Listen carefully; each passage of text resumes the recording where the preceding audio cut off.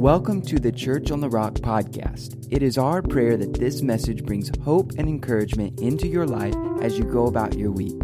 Thanks for tuning in.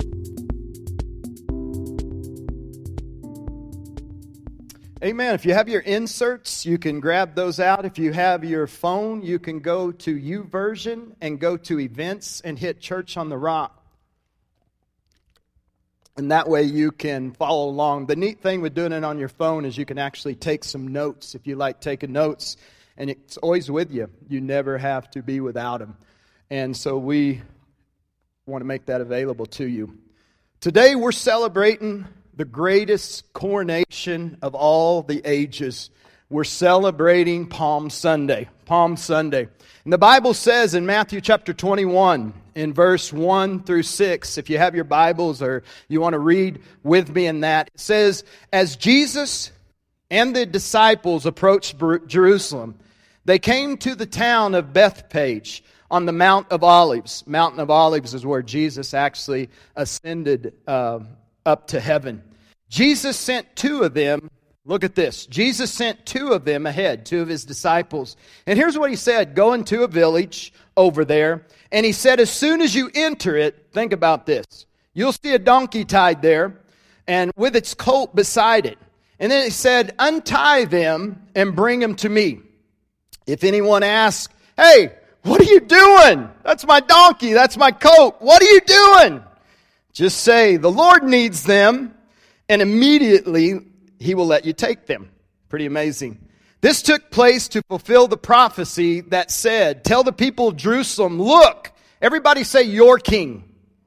Say that again, your king. Your king is coming to you. Jesus is our king coming to us. It says he is humble and he's riding on a donkey. He's riding on the donkey's colt. The two disciples did as Jesus commanded. Father, in the name of Jesus, I thank you that in this kingdom, in this church, is righteousness, peace, and joy in the Holy Spirit. And Father, we thank you that you establish your presence and that you establish your word. And where your word is, where the word of a king is, the Bible says there is power. So, Father, I pray you take these next few moments and you take these next few minutes. And Lord, I pray that something will happen in our hearts in Jesus' name. Amen. God's hands of time reached their mark as God's plan for all the ages began to start. God sent forth His Son. The Bible says when the fullness of time. I want you to realize that it was an exact time, an exact moment in history. It says when the fullness of time had come, God sent forth His Son, born of a virgin, born under the law, that He would redeem mankind, and that's us, that He would come and redeem us.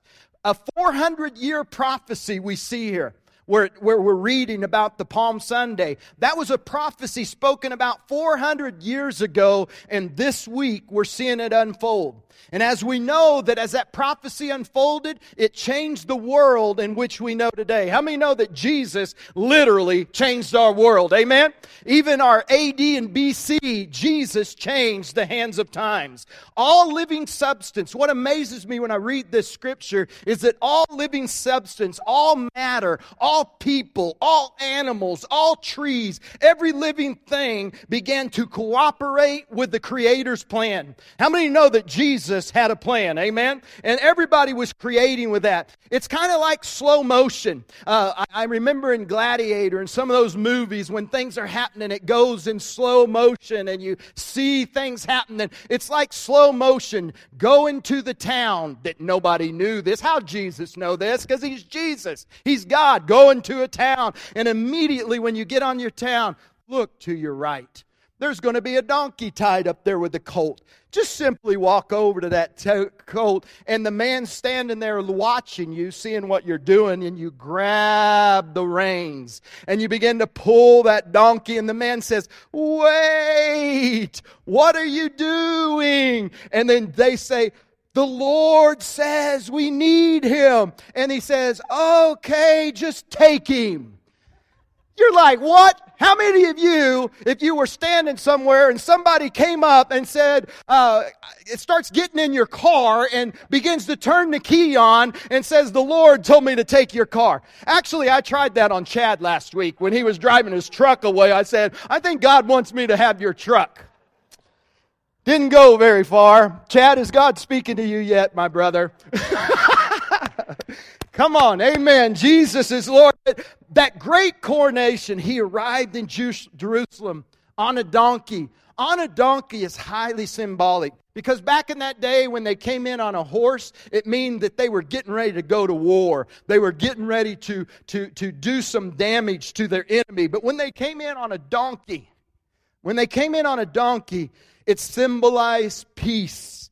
Brothers and sisters, the Prince of Peace came to make peace with God for His people. Can somebody praise Him today? The Bible says that therefore, being justified by faith, we are now at peace with God because our Prince of Peace arrived. The King at last has come to His own. This week, the week of Passover, is upon us. It's that coronation week. And the Bible talks about though a crown was put upon His head, and though the cross became His throne, this was a time that Jesus was going to have a victorious week, a triumph. Though it ended with pain and death, guys, it was a conqueror's pain. It was like a hero's death. As a commander, our commander, as he gave his life and he led his troops into battle, and by his daring courage, he saved the day for all the countrymen, and he wins the undying fame as a hero. So did our captain. So did Jesus Christ come for us and do something for this country and for our life, and He is our hero today. Amen? So it's a great coronation. You know, coronations were very popular back in that day, and I don't think I guess when who won the Super Bowl last year? Was it Patriots? All I know is Philadelphia cheated us. Chicago was supposed to be there. How many feel that Chicago was supposed to be there? They'll be here this year, all right. But maybe when they go back to the city, that might seem a little bit like a coronation. But back there, imagine Greece when Alexander returned. Confetti flying, carrying from the east all the spoils of war, flags waving, celebration happening, people shouting. Imagine Rome when the great Caesar came back from the north as he fought. He was clothed with garments of war and came back as a victor, carrying a victor's crown. And captive kings and people that were on the other team, as their sandals and their gold sandals stir up the dust, and they walk into the city captive with all the spears and the helmets and the chariots and the horses captive, silver and gold and everything, as they march through the streets with a defeated foe. That's kind of what a coronation was. What a contrast that Jesus' coronation was. What a contrast in this capital city, Jerusalem, that Jesus rode. Here's the difference. Willing captives pressed in close to see. Glad feet came in step as they ran with the person that they had heard teach and that they had seen someone's life change. Glad feet were running around Him with the adulterers forgiven, demon-possessed people set free, people that were healed, sinners that came, all the lame and the sick and the diseased. They pressed in, and there was a coronation of the ages all along this highway from Bethel all the way. Think about that, from Bethel all the way to Jerusalem. They crowded in the streets with shouts of praise, saying, Hosanna, the Son of David, blessed is He who comes in the name of the Lord. Can you lift your hands today and say, Hosanna, Hosanna, blessed is the King who comes in the name of the Lord. Amen? So this great coronation, here's what the Lord was putting on my heart this week. This great coronation of lordship of Christ of all the ages, it began with the disciples. Look at Matthew 21, verse 7. It says they brought, everybody say the disciples. They brought the donkey to Him. And they threw their what? They threw their garments. Bob, it's like if you were there, it's your jacket. They just take the jacket off and they just throw it down so he could walk on it. They threw their garment upon the colt and Jesus sat on it. What's interesting, this coronation to me started with the disciples, to where they put their coat on Jesus' donkey. And they were like the first ones to partake of this newfound faith in Jesus.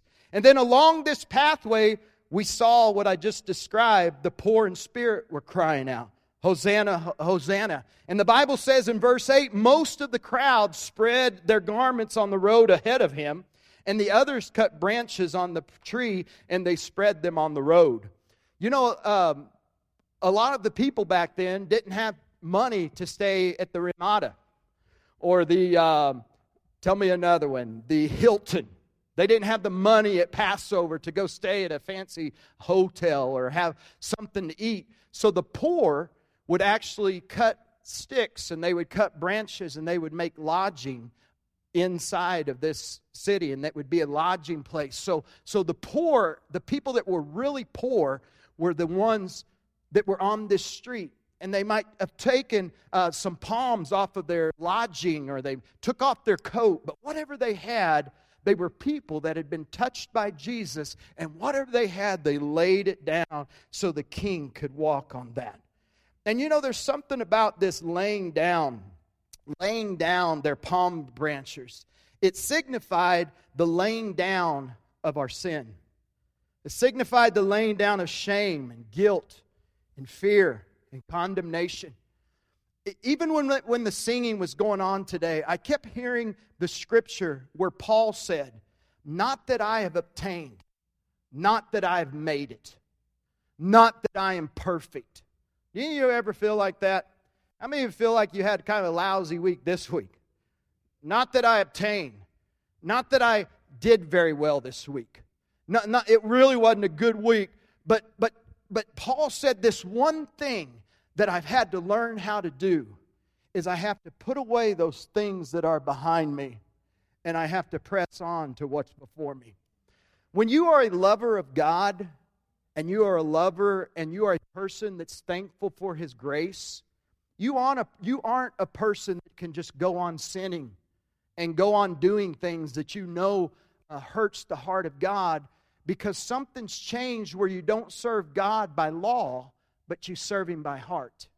And so it bothers you when you feel like you've shamed the Lord or let Him down. And that changes everything. If you try to work and keep the law, you're never going to be able to do it. It's performance.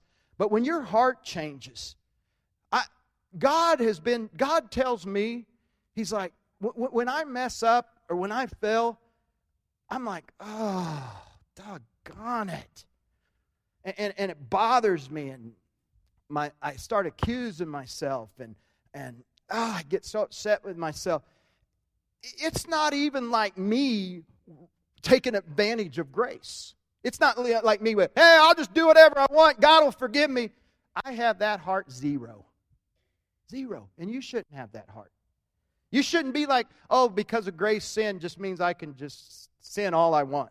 No, you'll want to quit sinning because you think about the price that Jesus paid so that you could be free. And you think about that. You know, it's to a point in my life that I hear God saying, Brian, would you come to me with it? Quicker. But God, get over here. I hear the Spirit calling me. I mean, you would think God was ticked with you to where He's like, get away from me. You always disappoint me. You always do it wrong. Just think about it a while and wallow in it a while and then come see me. That is not God. That's what I do to myself, but I feel God saying, get over here. Get over here. Come here. And then I reluctantly fall in His arms. That's the way we should be with sin. Grace isn't so you can just go live like the devil. It isn't. Grace, Titus 2, 11 and 12 says that grace teaches you to deny ungodliness and worldly lust and passions of the flesh. But I'll tell you what, love is stronger than law and legalism. It's a stronger force when you serve the Lord because you love Him. When you love Him. How many want a wife that says, well, honey, I'm in this marriage because I'm committed to this marriage? Well, that's cold. I'm committed to you. Don't feel a lick of love for you, but I'm committed to you. Man, I want to be in a marriage that it's past the contract. There's a covenant of love.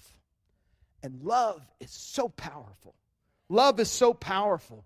But as they did this, the lordship of Christ, look at the Hebrews, look at the Matthew 21:9. This is what I'm trying to say in Matthew 21:9. This is what all that I just said was for. Jesus was the center of the procession. Is Jesus the center of your life? Is Jesus, are you practicing God first living? Are you practicing God first living personally? Are you practicing God first living in your marriage? Are you practicing God first living in your church life, in your serving life, in your business life? God is calling us, us that are joining this great coronation, this great festivity. We lay down our sin, we lay down our shame, we lay down our guilt, we lay down our fear, we lay down our condemnation. We thank Him that He's healed us, that He set us free, and we say, Hosanna, you saved me. But yet we also say, Jesus, be the center. Jesus, be the center. God is calling us to make Christ the center. It never fails me when people get things going wrong in their life, the very first thing they do is they quit coming to church. They isolate. In marriages, it just stands to reason. I think we make things too complicated. If you think of a triangle and put Jesus at the top and you on one side and your spouse on others, if both of you are surrendering and living a God-first life and you are dwelling in God and seeking God and walking towards God, I think sometimes we need to quit looking at all of our marital problems and looking at all of our life problems and get our eyes on Jesus and get closer to Him. And as we get closer to Him, we're going to get closer to each other. We're going to get closer to that mark. I'm a farm boy, and Dad used to always have me plant all the beans because I could plant a straight row. I may have been in junior high. I may have been 14 and didn't have a driver's license, but my dad would pick me over my brothers that had driver's license to plant the beans. Because I learned that when I planted the beans, I would look clear to the end of the field and I would pick out a mark. And on my old Alice Chalmers tractor, there was a V right on the front. You know what I'm talking about, don't you, Ken? There was a V right on the top with chrome. And buddy, Ken, I would stick that thing right on that mark, and I'd want to look back and see if my row was straight, and I'd be tempted to look back. I'd be tempted to look back. I'd be tempted to look to the side and see if I'm parallel. But I kept my eyes straight ahead, and that's what Carmen was talking about today. And when I got to the end, I noticed that my row was straight as an arrow because my eyes were on the cross. The Bible says that when we keep our eyes on Him, He will make our crooked path straight. Come on, give Him praise at the 10 o'clock. He will make our crooked way straight. I think we spend too much time trying to straighten out our crooked way. We need to be more Christ conscious than sin conscious. We need to be more forgiveness conscious than sin conscious. We need to be more love conscious. Are y'all with me today? They were shouting, Hosanna in the highest. Jesus was the center. The coronation continues. Just a few short centuries passed since Palm Sunday. Rome was declared. For all you history buffs, I love this part. Rome was declared a Christian empire with Constantine. Greece became a source of Christian culture. Egypt was the foundation for Christian learning. Augustine from Africa laid the foundation for Christian theology. And the multitudes, I want you to see this, and the multitudes who were before them.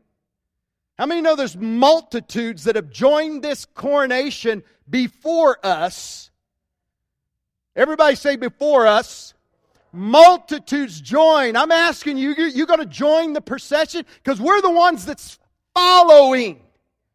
Are y'all with me? That's the key to this sermon. We're the ones that are following. And the ones that follow was this Augusta. He went to Africa and made Christian theology. 1,000 more years passed, and men and women, boys and kings, loved the King and Kings and Savior of the Lord. It went to the Franks and moved northward to the Celts and the Saxons and the Russians and the Scandinavians. This gospel message, this road continued, and people were bowing their knees, and people continued to throw their palm branches down and to throw their sin and their shame and their condemnation and their guilt and fear.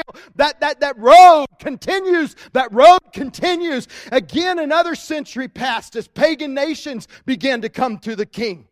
The pagan nations started to come. The dark continents began to come. Men and women from every walk of life, color and creed, bearing witness to a never-ending power of Christ was in them.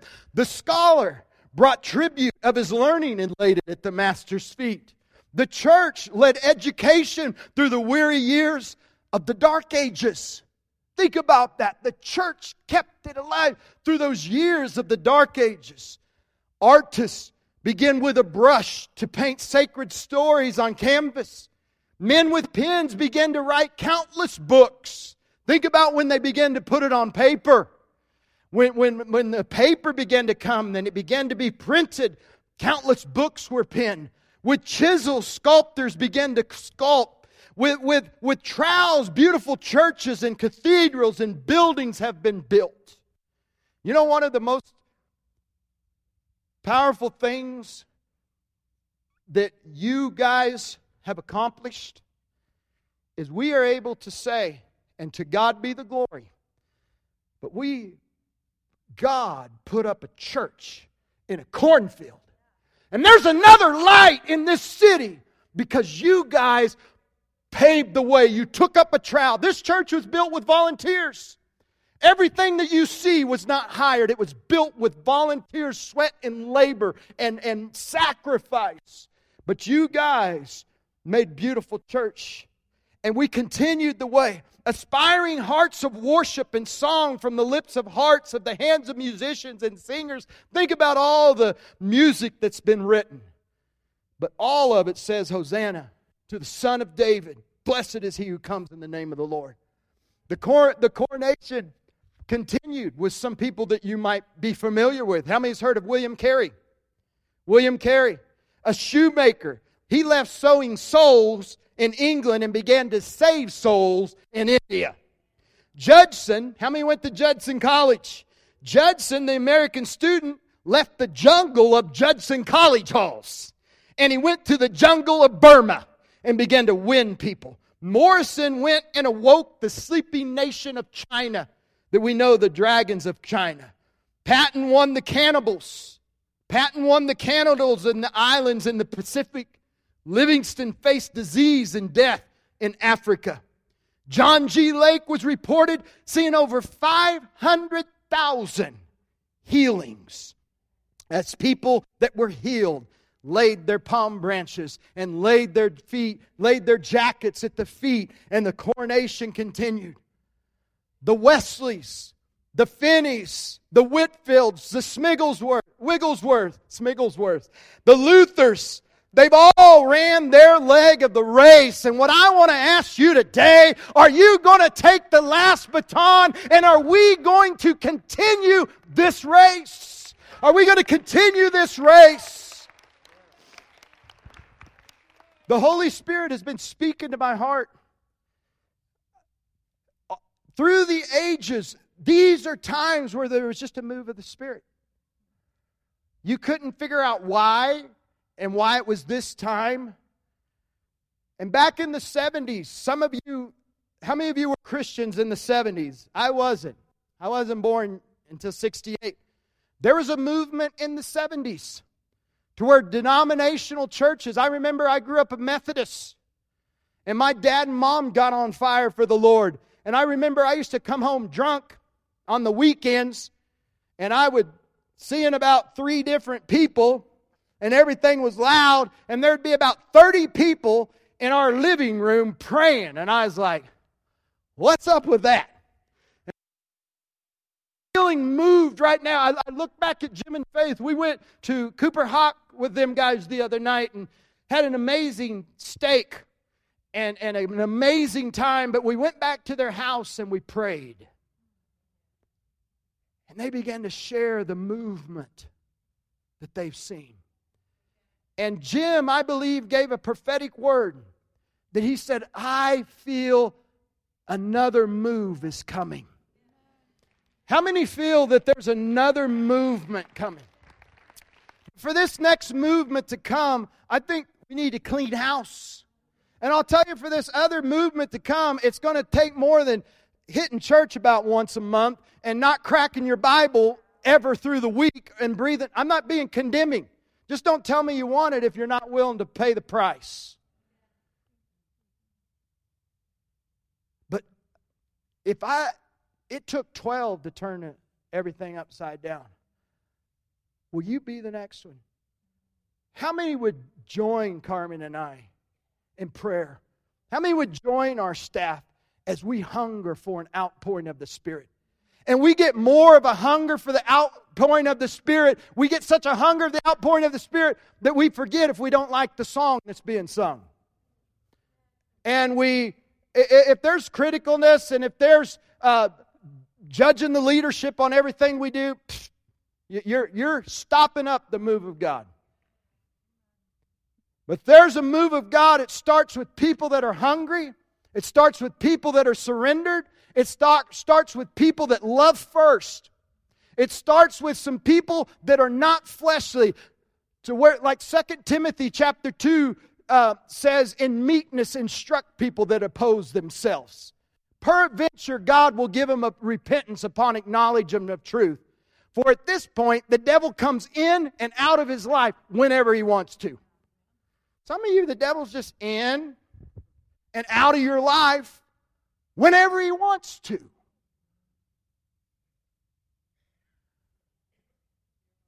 It's going to start with some surrender.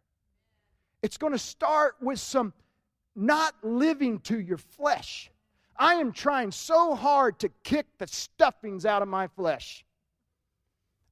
The Lord's like, I want you walking in the Spirit 24/7. I'm like, how do you do that? I'm down to set my alarm every hour and say, think about God. Ding, ding, ding. Maybe I need to set it every 10 minutes. But I want to keep, I know that it's music, turning music on. I know that it's carrying cards in your pocket and you pull it out and you look at scriptures that you're trying to memorize. I know that the Bible says, don't be drunk with wine, but be filled with the Spirit. And it says, singing to yourself with psalms, hymns, and spiritual songs, making melody in your heart to God. Why is a drunk man drunk? Why is a drunk man drunk? Why is a drunk man drunk? He drinks too much. God used that on being filled with the Spirit. Let's tip the cup and drink a little. Let's drink till we're drunk. Do it with psalms. Do it with hymns. Do it with spiritual songs. Do it with scripture reading. Do it with cards in your pocket. If you have to set your alarm, set your alarm. But God is calling us to that kind. Will the coronation continue? Will it continue with you? But here's the challenge this week as the musicians are coming. Jesus needs your help. Jesus needs your help. I want to tell a story. How many are familiar with Mark chapter 5, the man from Gadarene? Anybody familiar with that scripture? This was a guy that was demon-possessed. Okay? It's in the Bible. You can read it. It's in Mark chapter 5. He was demon-possessed. They tried to tie him up. They tried to subdue him, and they tried to control him. They tried therapy. They tried medicines.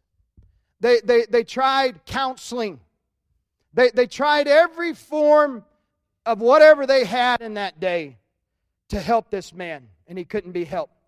He would run naked to the tombs, and he would dig the tombs, and he would grab bones out, and he would begin to cut himself.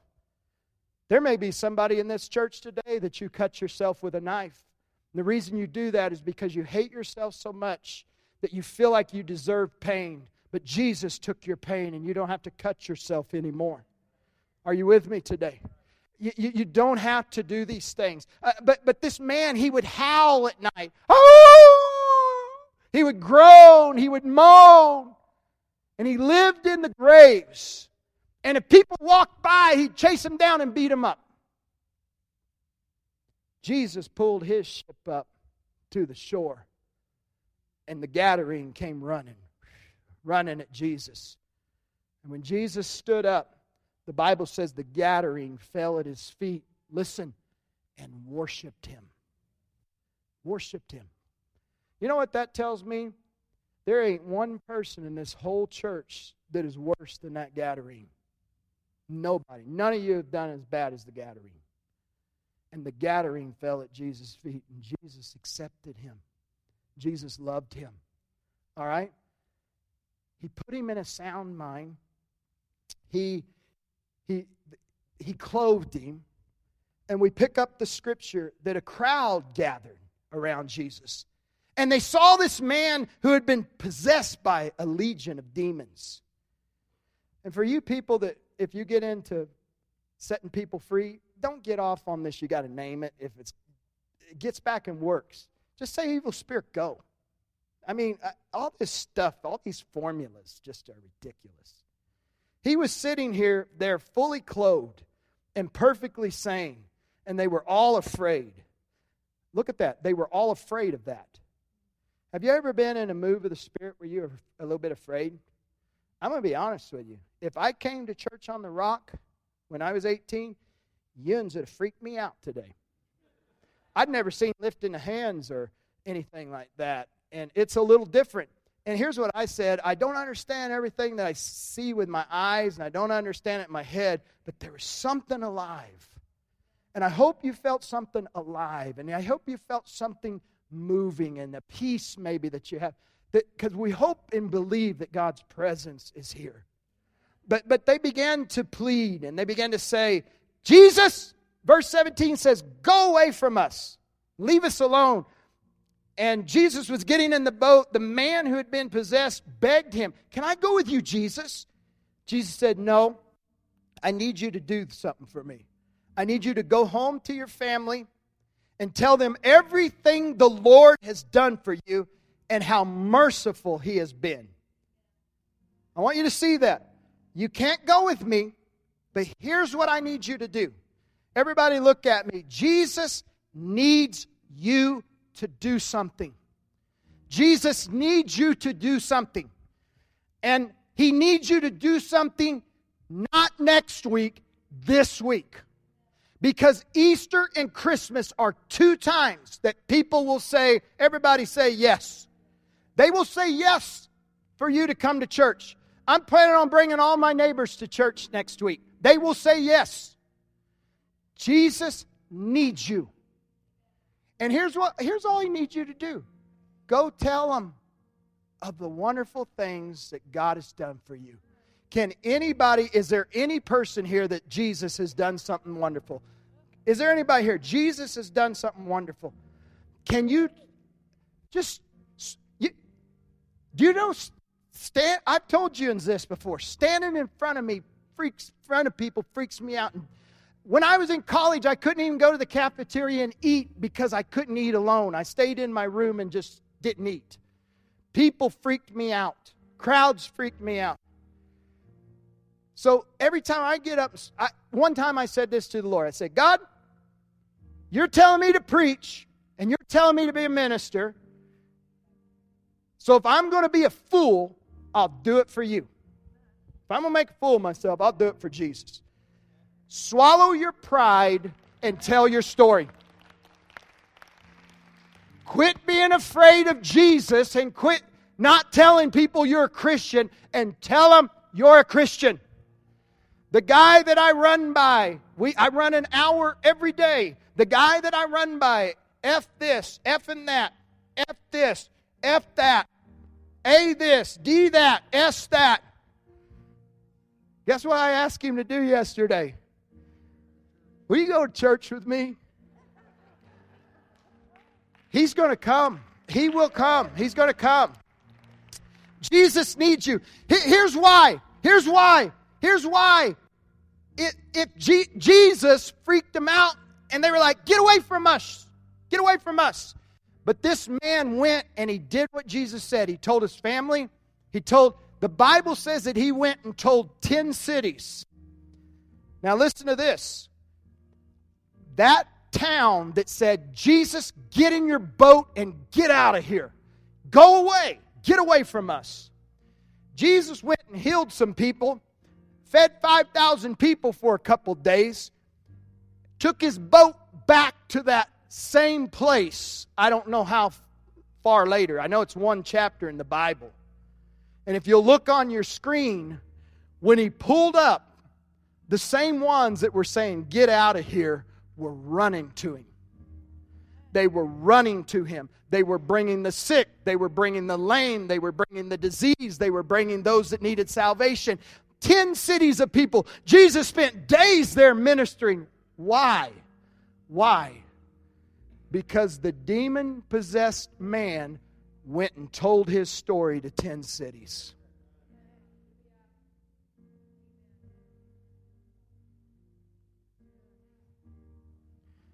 If you'll partner with God today, I already know what I'm preaching next week. People will be saved. We need you to serve one service, and we need you to go to one service. To me, Jesus died on the cross. That's the least we can do and help out a little. Sometimes people say, I'm too tired to get up and pray. And I'm like, Jesus died in the grave and you can't get up and pray? Come on. We can put forth something to this. But guys, right now, again, I did this last week. I want you to get people on your mind to invite. I want you to think about, let's pretend I'm Jesus and you're the demon-possessed man. Here's what I'm telling to you. You can't go walk with me this week, but I want you to go tell your family what I did. I want you to tell your friends. I want you to tell people at work. I want you to tell the clerk where you get your gas. I want you in this week, I want you to go wherever you're at, 10 places that you're at, tell them your story. Invite them to church. And then, if you would, I want you to write these things down. Because I felt this. On winning our world, first thing I want you to identify who you're going to ask. And then number 2, I want you, pens are in front of you. I want you to write down 2 Corinthians 4, 3 and 4. 2 Corinthians 4, 3 and 4. And I want you to pray that over the people that you invite. And then I want you to write down 1 Peter 1, 2. If you guys got a way of putting that on the screen, do it. Just write the scripture. You don't even have to put the scripture up. 2 Corinthians 4, 3 and 4, and 1 Peter 1, 2. And then invite. The third thing I want you to do is invite, share your story. And then here's the next thing. Don't just say, I'll see you in church. Say, can I meet you and bring you to church? And guys, here's the next thing. Don't just invite them. Say, can I meet you? Or where can we meet? Can I bring you to church? Or say, can I meet you at church? Now listen. People like meeting leadership or the pastor or whatever. Next week, I'm going to be out front early. Because when you guys bring friends, Olichka, every time you guys bring friends, you say, oh, I want you to meet Pastor Brian. Okay, we're going to make ourselves available next week. I want to meet your friends. I want them to see, hey, that guy's a knucklehead just like me. Okay? And then I'm going to make myself available after church. I want to meet your friends. And then the next thing that I want you to do, so I want you to invite them, tell them you'll meet them here, and then that's called bring them to the guest reception, either before church or after church. Shelly, all coffees, everything, it's free next week. Everybody get a free, give them a free cup. Give stuff away free. Okay? And then after next week, I simply just want you to follow back up with them. How many say you follow up with the person that you bring next week? Okay? And then here's the last one. Guys, we hit that fire night on purpose. Because some people still going to be a little leery of the church thing. And they may say, they come in the very next week to church. Here's a pattern we see sometimes. A lot of times people that come on Easter, a lot of times that was a big step for them because they only go to church maybe once a year. To ask them to come back the very next week, sometimes they do, sometimes they don't. But here's what they will do. Invite them to the wiener roast. Anybody with me? Amen. Invite them to the wiener roast. That's why we did what Justin said. And we're gonna have our first party out there. Everybody write this down. May 17th. Amen. I want to close with this scripture. Braden, after I close with this scripture, we're going to stand and sing. Okay? Revelation, the coronation continues until it reaches the final destination. You might say today, Pastor, what is the final destination? Put the scripture on the board. Revelation 7, 9, and 10 says, Revelation, you know that's the last book. After this, I saw a vast crowd. Everybody say vast crowd. It was a big crowd. Look at this. Too great to count. From every nation and tribe and people and language. They were all standing in front of the throne before the Lamb. They were clothed in white robes. And they held, get your palm branches out. They held palm branches. Oh, would you stand to your feet today and wave your palm branch? They held palm branches and they were shouting with a great roar, salvation has come to this world.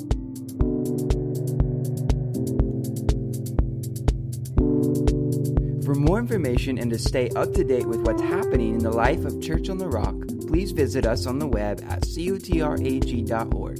Thanks again for tuning in.